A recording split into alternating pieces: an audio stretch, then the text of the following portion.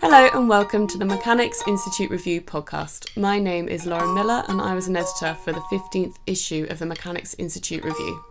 I spoke to Jane Roberts, who wrote the story Our Lady, the Sheila na gig, to discuss her influences, her writing background, and just what the Sheila na gig actually is.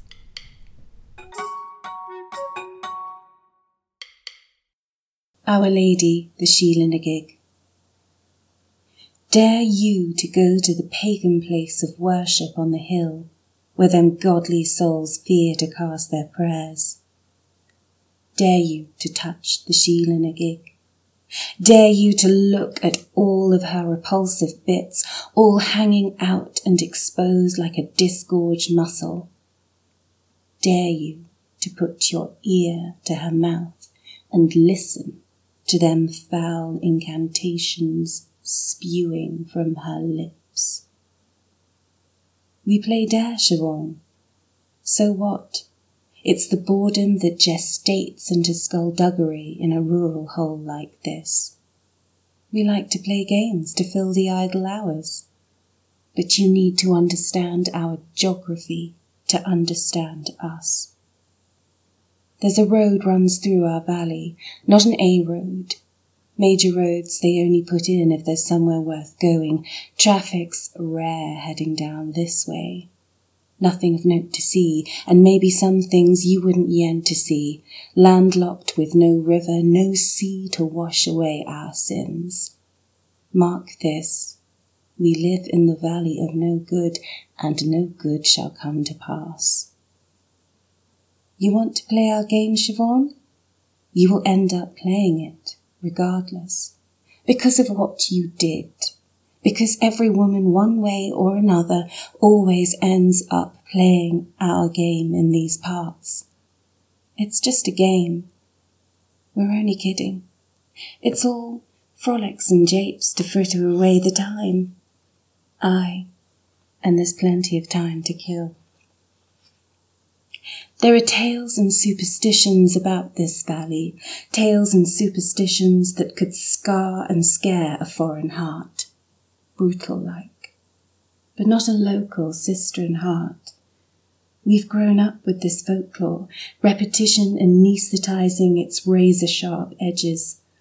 The rawness of the pain is already set into the fabric of the buildings, the stones, rawness set into the calcific depths of our bones. No good can come of going to that place on the hill.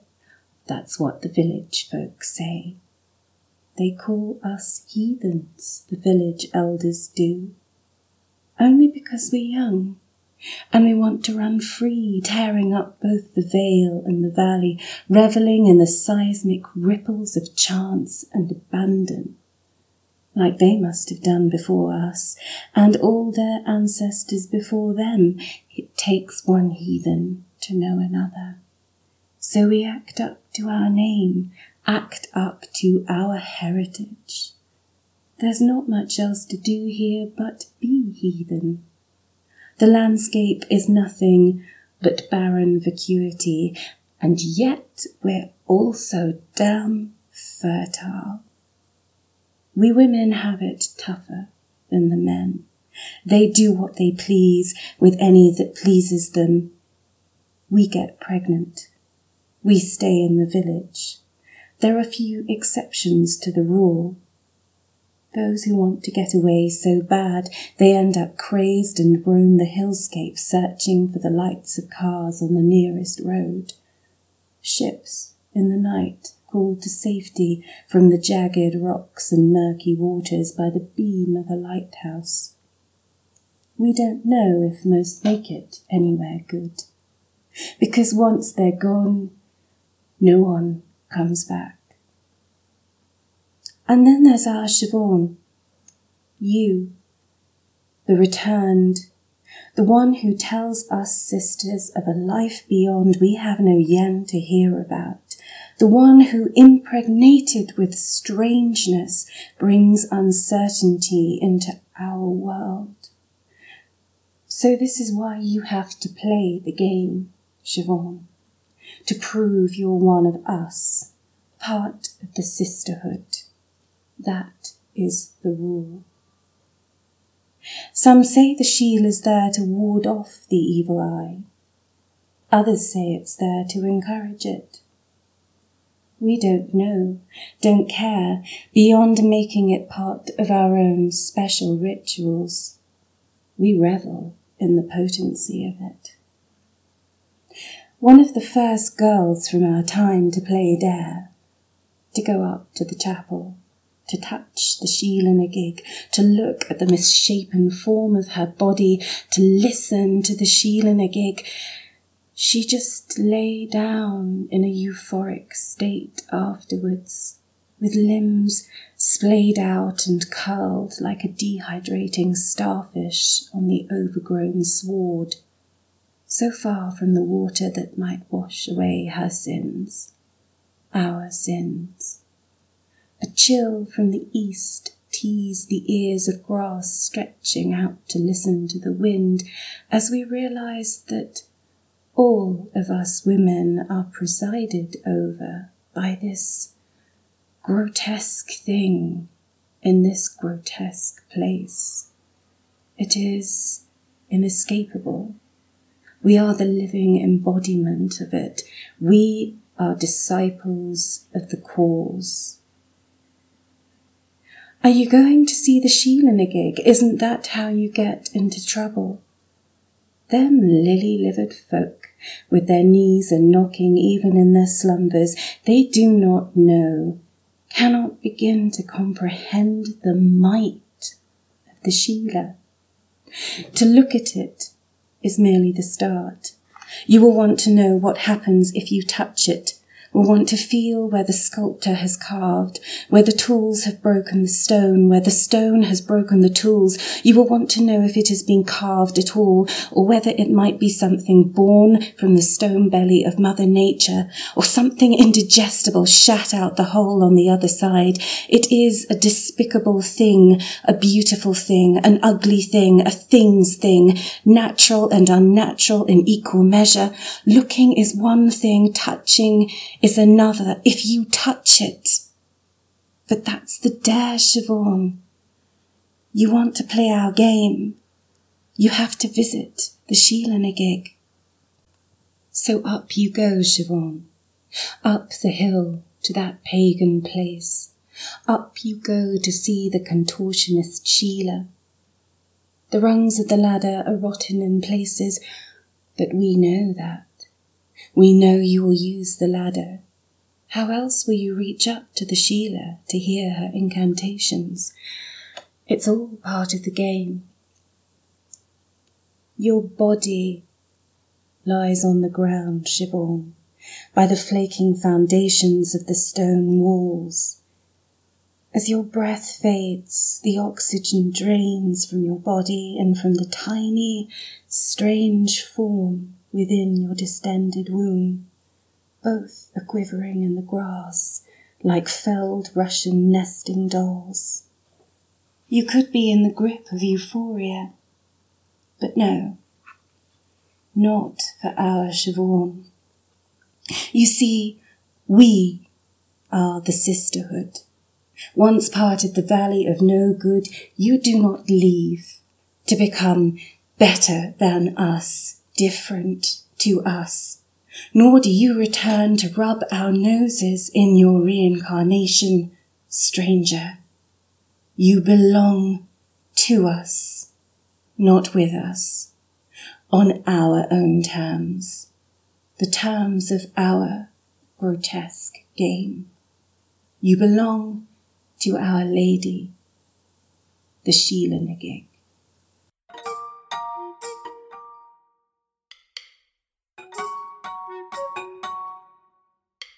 So thank you for joining us, Jane, to talk about your short story that was published in Mere 15.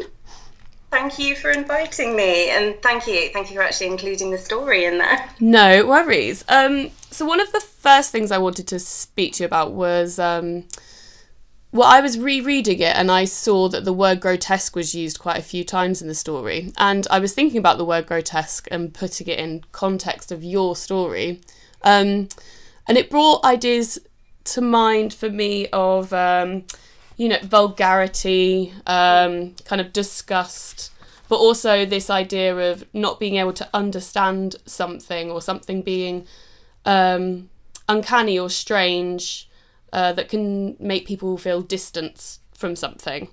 And I was also thinking about the relationship between your writing and the countryside, because you live in the country, am I right? Yeah, very, very rural area. And I wondered if the idea of the grotesque and the kind of repellent and the distancing had something to do with what the countryside can sometimes be viewed as from people that live in cities, where everything's a lot more urban, and there's, especially at this moment in time, there seems to be quite a big disparity between the urban life and the rural life. I guess I just want your thoughts on that, and how you think that came across, or if you think it comes across in your short story.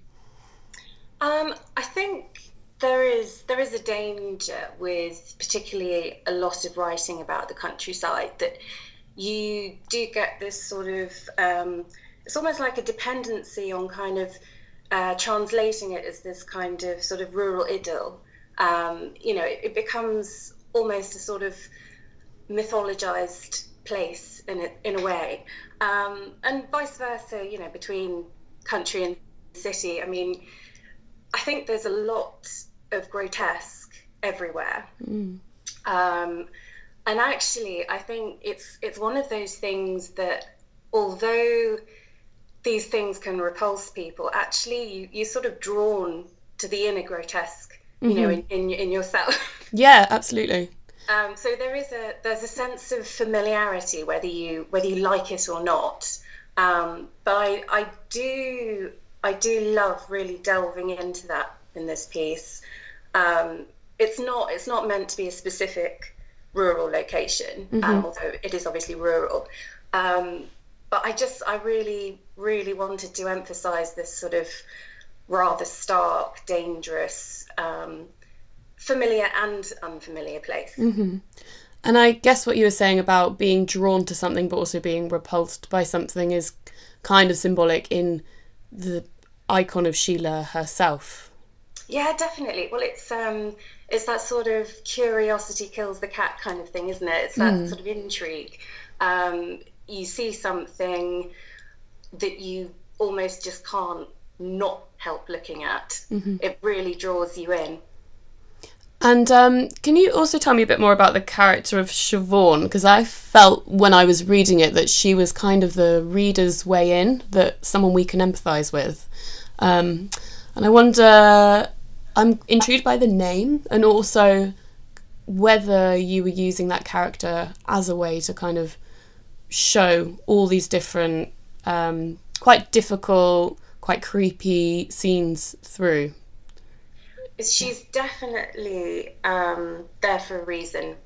Originally, a very long time ago, when the piece kind of started, there was no sort of real, I wouldn't say maybe a protagonist, it depends which side of the coin you're on, really, doesn't it? But there was no real character there. It was actually these voices who were speaking to the reader or listener. And it didn't really work, actually. Yeah. Because I found actually it almost sort of, it left you a bit cold. It didn't draw you in. So by giving a name to this rather unfortunate person, it was a little bit easier, I think, to sort of really get that sort of sense of anticipation. It was something I hadn't thought of doing, but when I did it, it made sense. Siobhan, the name is actually, it means something like God's grace.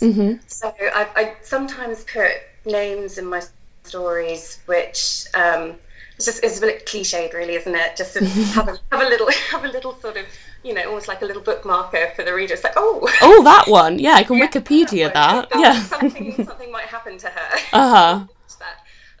So yeah, unfortunately, it's a bit of a cruel in joke, really. No, I like it. I think as well, she you're right in that she kind of grounds the story, as in gives us a place to start from. Because I think in terms of the editing process, one of the things that needed to be changed, more so than word choice or anything to do with the actual writing, was more the format. I think there was some, to me it felt like it had been written for sound, for audio, which makes sense from what you said, that you had lots of kind of different voices coming into the original drafts of the story. And when we were editing it, I think we just went backwards and forwards a little bit with trying to figure out how we can put the story across on the page. Yeah. So reading it, so you can read it kind of coherently, I guess. What would you say?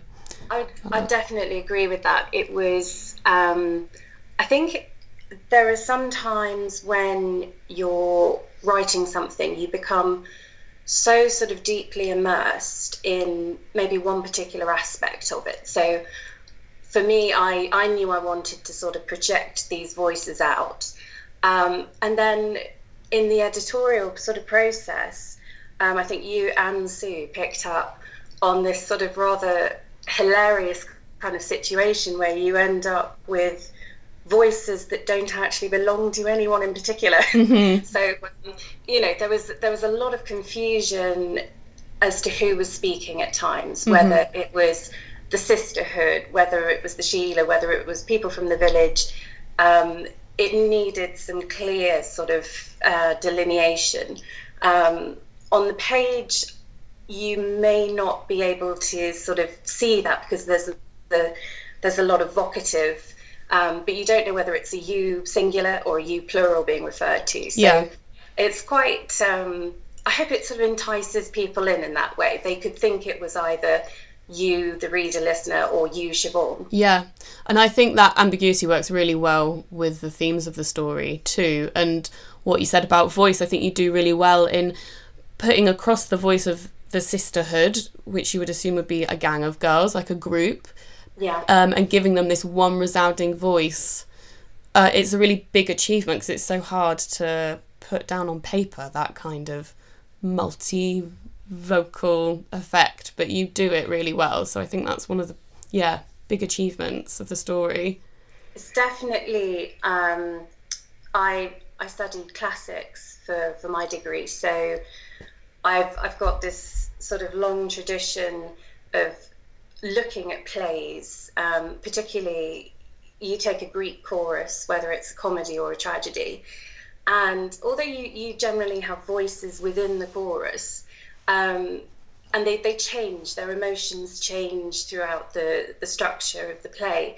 I wanted to do that in a much briefer time frame. It's not a long story by any means, but I really liked the Maenads in the Bacchae. Euripides is the Bacchae. Mm-hmm. It's strange because it's an all-female chorus, which stands out in itself, and I think I wanted to sort of almost try and pay a little homage to that, because it's so stark and powerful when you get this sort of strong female voice, and it's not necessarily for good either. Mm-hmm. I quite like sort of playing with that. Yeah, there's definitely I'd say womanhood and femininity are presented in a very broad way in this story, as in I think you've really tried to capture lots of the different elements of womanhood, especially the symbol of Sheila. I mean, that as an icon I always associated with fertility, but actually you've really delved deep into the other connotations of that icon too. I wonder if you can explain a bit more about the Sheila na gig and its origins and what drew you to that as the title of your story and the basis of your story. Well, around here, particularly in South Shropshire, Herefordshire, Ireland, parts of France, Spain, I think some Sheilas now being found in sort of places like Norway as well. you have these amazing sculptures. I thought they were gargoyles before I actually really sort of delved into what they're all about. Because they're terrifying to look at, aren't they? They're quite... Some of them are really scary. They are so... It's one of those things where you see sort of parts of someone's body just sort of gaping open. Yeah. There's no sense of modesty, or it's all there. I saw a few of them, and I suddenly realised that actually this whole history was attached to these things.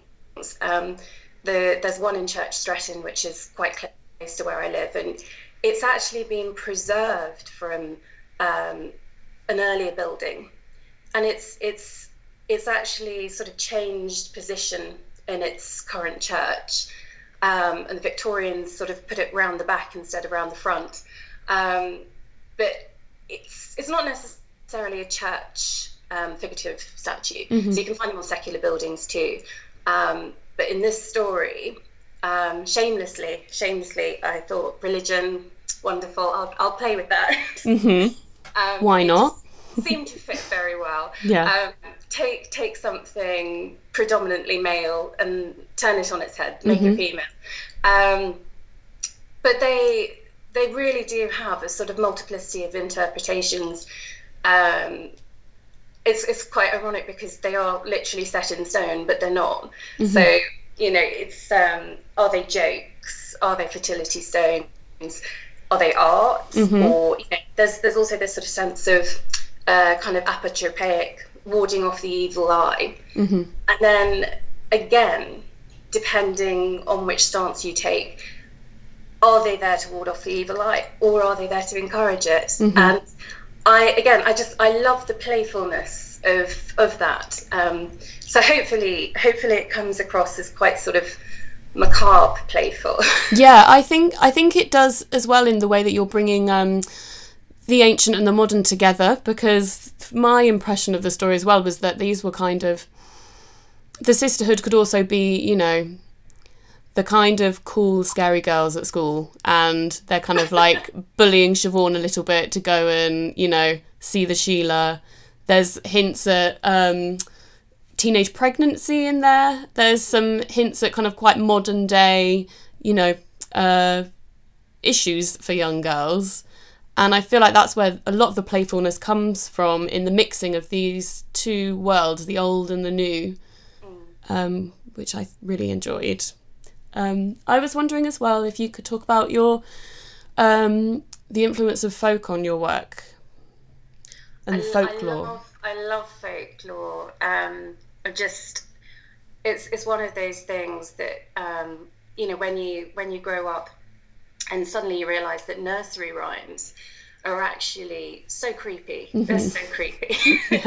And of course, actually living in a rural area, sometimes you get a sort of time delay on some of these rather superstitious elements, and they sort of pop up in the everyday, and suddenly you take these ideas and words, and you suddenly realise that as soon as you go somewhere else, even if it's sort of 2 valleys away, these words suddenly mean nothing to the people you're talking to. So naturally you almost feel like you've sort of actually kind of been woven in to the folklore around here.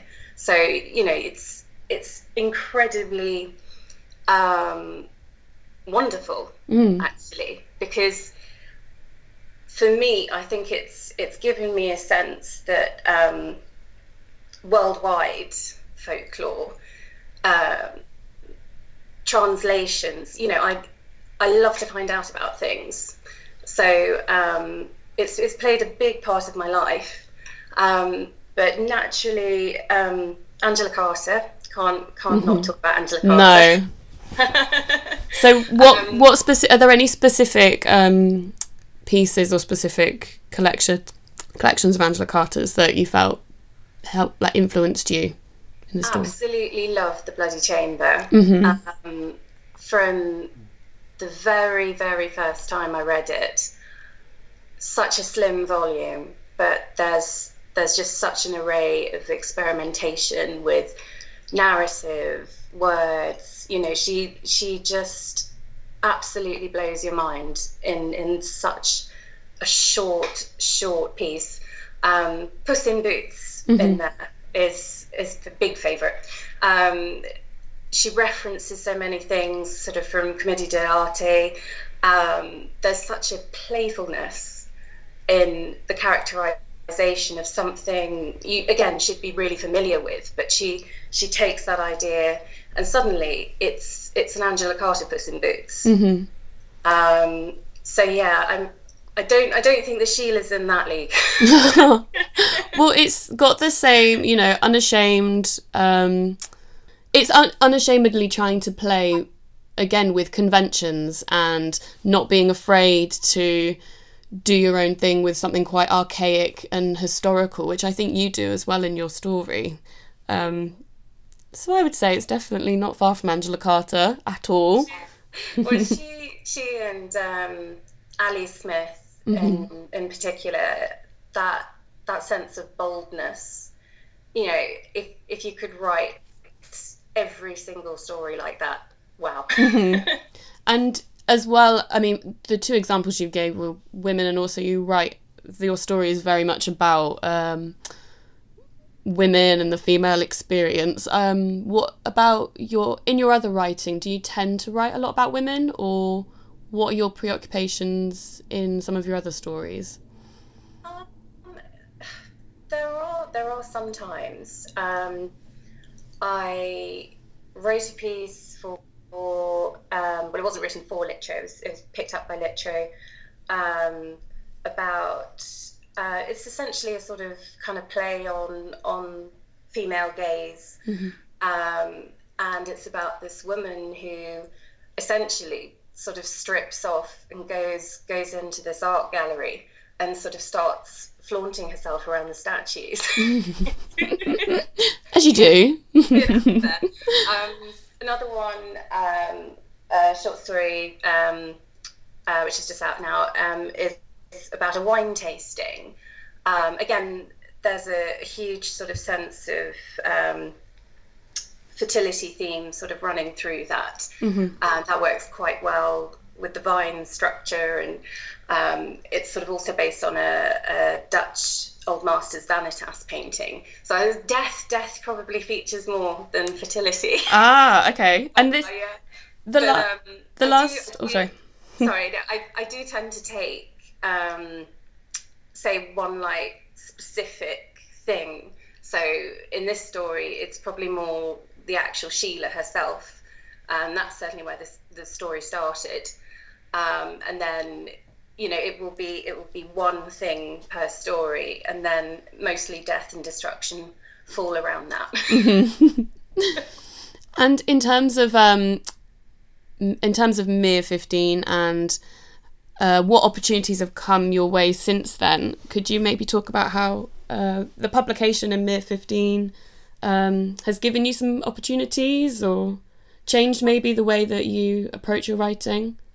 I think it's amazing, actually. I'm part of a scheme with Writing West Midlands, so they have a sort of mentoring scheme, Route 4, and I think I heard about the call through them and some other writing friends, and of course with the Arts Council grant, you've been able to actually invite people from, you know, the wilds of Shropshire or Wales. And it's not just a London-centric publication, which I think is amazing. Yeah. It helps so much. I mean, I choose to live where I live, but obviously there are so many reasons why. But automatically you do have that sort of sense of becoming a little bit more marginalised the further away you are from London. So publications like this really actually put that spotlight, the orange spotlight of Mere 15. It's pretty amazing, actually. And to see a publication, on bookshelves again, and it's absolutely wonderful. I've had a pretty bad run of ill health, and this kind of marks my return sort of back into writing in a way. So it's always going to have a very special place in my heart. Oh, well, thank you so much for being a part of it. And have you got anything coming up that you'd like to talk about? So recently I was invited by Karen Stevens and Jonathan Taylor to contribute a story to High Spirits, A Round of Drinking Stories by Valley Press. Mm-hmm. It's got some amazing people in it. It's all about drinking, so excellent. Dry January, dry February, whatever. You can read about it instead. Mm-hmm. So it's got like Jen Ashworth, Louis de Berniers, Kathy Galvin, Alison Moore, me. Yay! so many people. And that was launched in November, and it's having its London launch in February at the Word Factory in Waterstones, Piccadilly. Great. That's going to be some launch with a title called High Spirits. I think there's wine. Yay! Of course. Great. Well, thank you so much for talking to us today, Jane. Oh, thank you for having me. To buy a copy of Mechanics Institute Review 15, go to mironline.org/anthology. The Mechanics Institute Review Anthology was made possible with funding from the Arts Council. If you want to find out more about the Mechanics Institute Review, follow us on Twitter at mironlinebbk. And thank you for listening.